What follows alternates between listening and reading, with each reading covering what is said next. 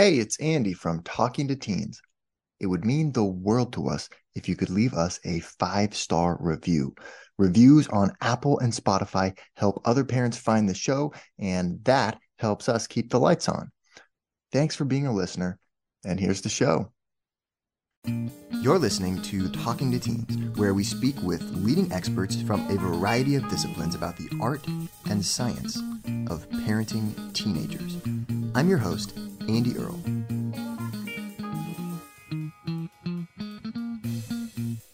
So today we're here with Jim Davies, a professor of cognitive science. He is the author of the book Riveted: Why Jokes Make Us Laugh, Movies Make Us Cry, and Religion Makes Us Feel One with the Universe. He is a true Renaissance man when it comes to science and psychology. So we're really interested to crack open his brain here today and talk about his research in imagination and creativity and how you can encourage teenagers to be more creative, more imaginative, and take risks, even if it might lead to failures. Thanks so much for being here today. I'm looking forward to it. Yeah, my book's called Riveted, and that's, as of yet, my magnum opus of research, and that's my theory of why we find things interesting. So the nature of art and religion and sports and conspiracy theories, and why all those things are like candy for our mind, and why we just eat them up like that. And I try to describe the underlying psychological reasons for anything being interesting at all. And my day-to-day research is modeling human imagination with computer programs. So we try to make software that thinks the way people do and imagines visual scenes in the same way that people do imagine. And we end up with interesting questions, like if I say imagine a scene with a mouse in it, you can do that, and most people can do that. But when we gave it to our software, what it ended up doing was it was picking a couple of things from the animal mouse and a couple of things from the computer mouse. So it had like a computer tower and a cat, and I was like, oh no, it doesn't make any sense. Some cheese. And how does the mind know if I just say imagine a scene with a mouse in it? I didn't tell you which one it was. Yeah.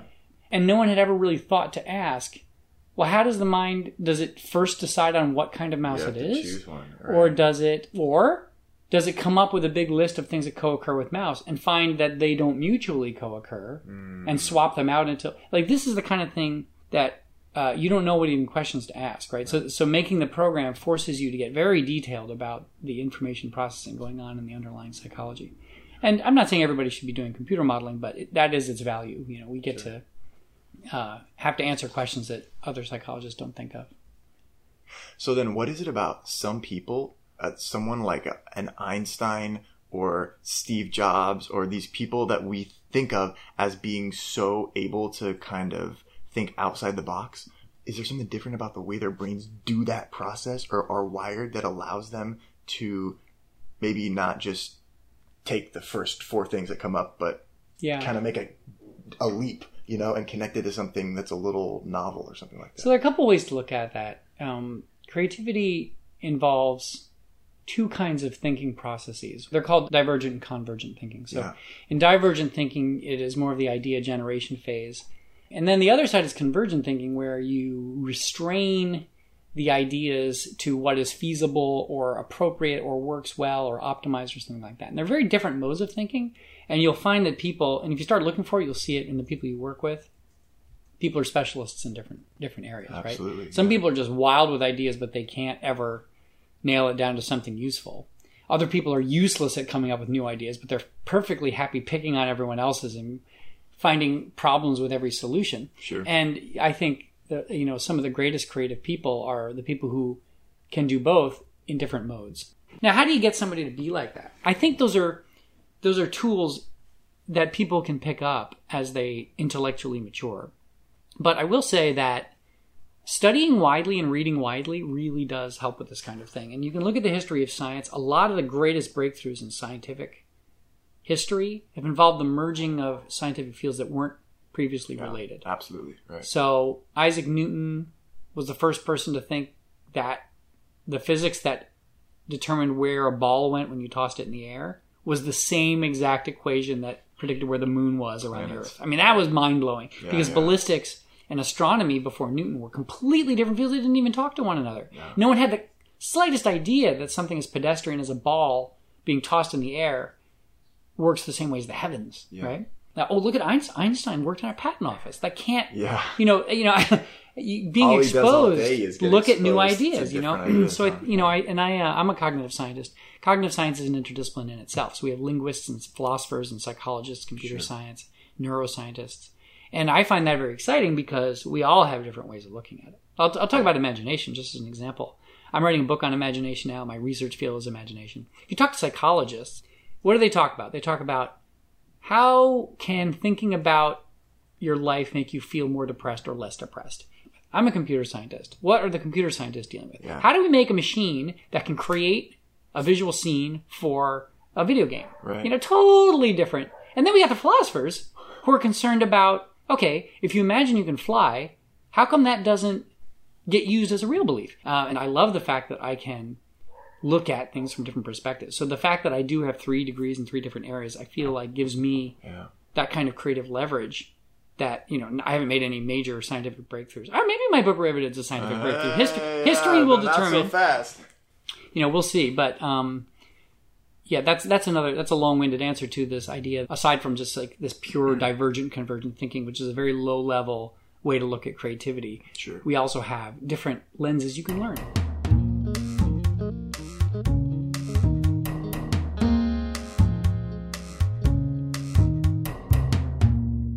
So, this idea of how do you raise kids who think for themselves? And I think every parent, right, wants to raise a kid who is, accepted by his peers and can find his place in the community, but also is a little bit of a leader and not just a follower.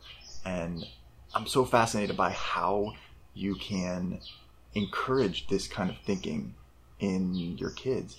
One sense of being a leader is that you aren't a mere follower and you will try new things. And this is a wonderful skill to have. It helps with innovation. It helps with all kinds of things. There's the other sense of a leader, which is that you're leading other people. And I don't think we're talking about that right now. Yeah. And we're talking about independent thought, finding new ways of doing things.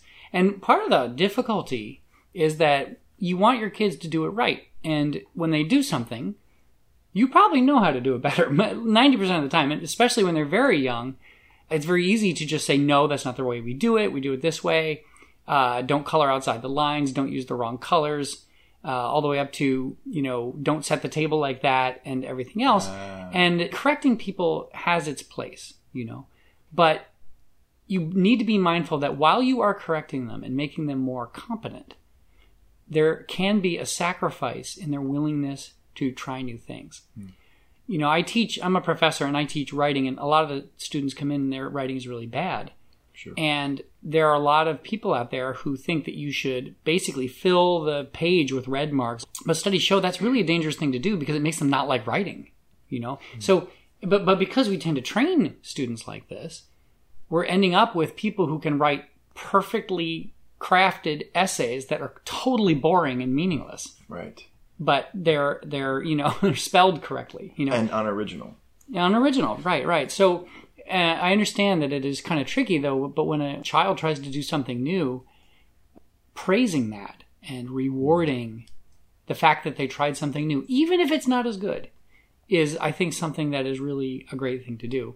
Because someday they're going to come up with stuff that's actually useful and actually better. And for anybody in any new field, and kids are new in every field, right? But you get into a new field, your first while, could be years, your stuff is going to be really, really bad. And you need to, and that's the hard part, is that's, you know it's bad and you're doing bad things.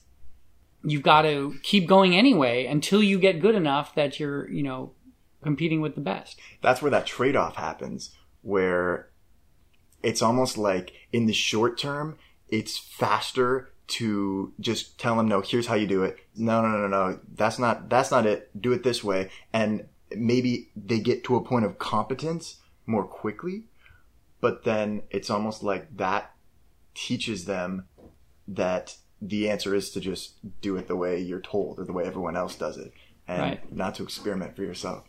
I always think, like, in terms of cognitive behavioral therapy a lot, where it's like, so we need to be able to notice as parents when we are doing that, when we're jumping in and, like, prescribing almost, or correcting, and when is an okay time to do that, and when do we want to not do that? And in the times that we maybe want to try to not do that, what should we do instead? Yeah, I think it's really hard to answer in the abstract Yeah. because you want to give feedback about how to be better. And you don't want to just like tell kids that they're just wonderful all the time, right? So that's also destructive. Yeah. Praising them on how hard they worked. I'm sure you're familiar with the research. You know, you're supposed to praise like their behaviors and not their talents, right? And if a kid brings you every drawing they bring you, you're like, oh my God, this is a masterpiece. You know, eventually they're going to figure out that they're not making masterpieces. And, you know, they're not going to trust you, but they also might feel like that this special talent that they had is now gone, right? So I think it's really, you got to weigh it for the child. And, you know, I'm saying child, but this really goes for anybody in your life that you're mentoring, if you're a boss or you're a teacher or anything like that. Sure. You need to know how much critical feedback to give. And some people, particularly early on in an endeavor, you need to be rewarded with what they've done, even though there's going to be a lot of things wrong with it. Yeah. And, you know, at the end, you know, after some praise, you can say, you know, it might be even better if you did this, or, you know, next time you could do this. And just a little bit, you know, you don't want to hit everything wrong with it. Yeah. But, you know, a couple things that they see might really help them. But yeah, you got to be careful with it. I remember somebody very close to me gave me a poem, and she didn't write a lot of poetry at the time. And, I'd written more, and so I just got it in a Word document, and I kind of rewrote the poem. Like I put on track changes, and then I sent it back to her, and I guess with the email preview, she only saw the final version, so she just saw what I sent back, and I think it really discouraged her, and she just felt like I rewrote her poem instead of, you know, giving her ideas about, you know, what I liked about it, and maybe how she might think about making it better. Instead, I just made it something of my own, and you know, I've tried to never do that again. I think that's a failure story, right? Sure. Of how you can discourage somebody from something by giving too much feedback. I saw an interview with Jessica Chastain, the actress, and she said something that's really stuck with me ever since I saw this interview, which is she was talking about an early mentor that she had at Juilliard, who was like really an acting teacher who had like really shaped her as an artist. And she said that what a really good mentor does is they say, well, you have got something. And then they say, you know, you're going to have to work on this, and then your breathing is totally off. And then what's your technique like there, right?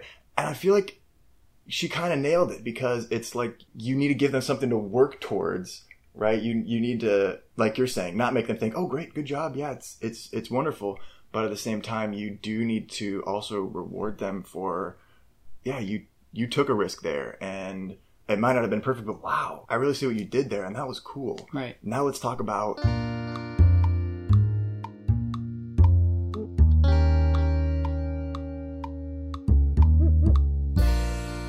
an interesting facet of this that we also were kind of talking about earlier is the question of how much influence parents really have on some of this stuff, and how much of it is related to the peer group. I mean, as social creatures, we are just so hardwired to want to fit in. And I think there's a lot of research showing that in a lot of cases, peers are maybe even more influential than parents, even if you spend more time with parents, Right. because you just want to fit in so badly with the peer group. So I don't know if there's a solution, but it's interesting just to think about how can parents kind of maximize what little influence they have, and recognizing this like strong innate desire to fit in.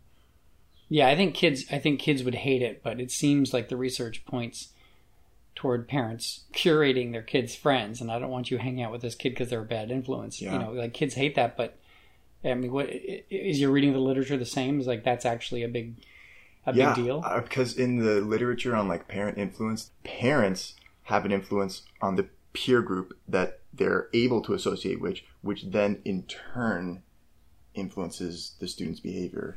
And let's talk about peers for a minute. Like when we say peers right now, we're referring to other kids, the child's age, right? Yeah. But psychologically speaking, your peer group is the group that you identify with, right? And it doesn't need to be necessarily the people your own age. even your parents could be your peers if you were raised in a particular kind of environment, right? Or if you're in a hunter-gatherer group of 150 people, your peers are everybody in that group.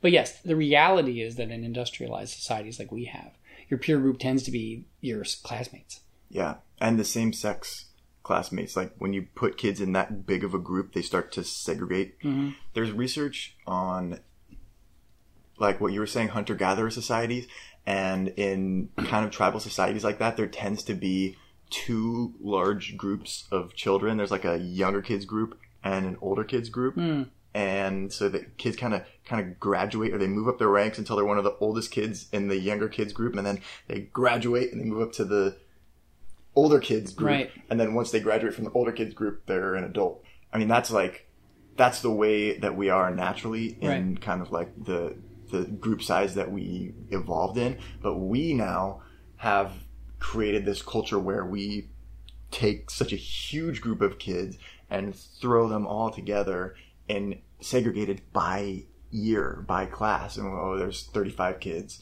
They're all going to be in one room, and they're all exactly the same age. And it changes the way that the social dynamics occur, I think. Yes. So I think as a parent, like we were saying earlier, you do want your kid to be able to find their place in that group and to be accepted as a member of the group. I love this theory of optimal distinctiveness, where it's like, as humans, we adjust the way we present ourselves based on whatever group we find ourselves in, mm-hmm. to show that we're similar to everybody else, but we're also a little bit different. Is that a cross-cultural finding? Oh, I don't know about that. Yeah, definitely in Western cultures, individualism is big. We want to show that we're our own person, but still, we also want to fit in with the group. Yeah.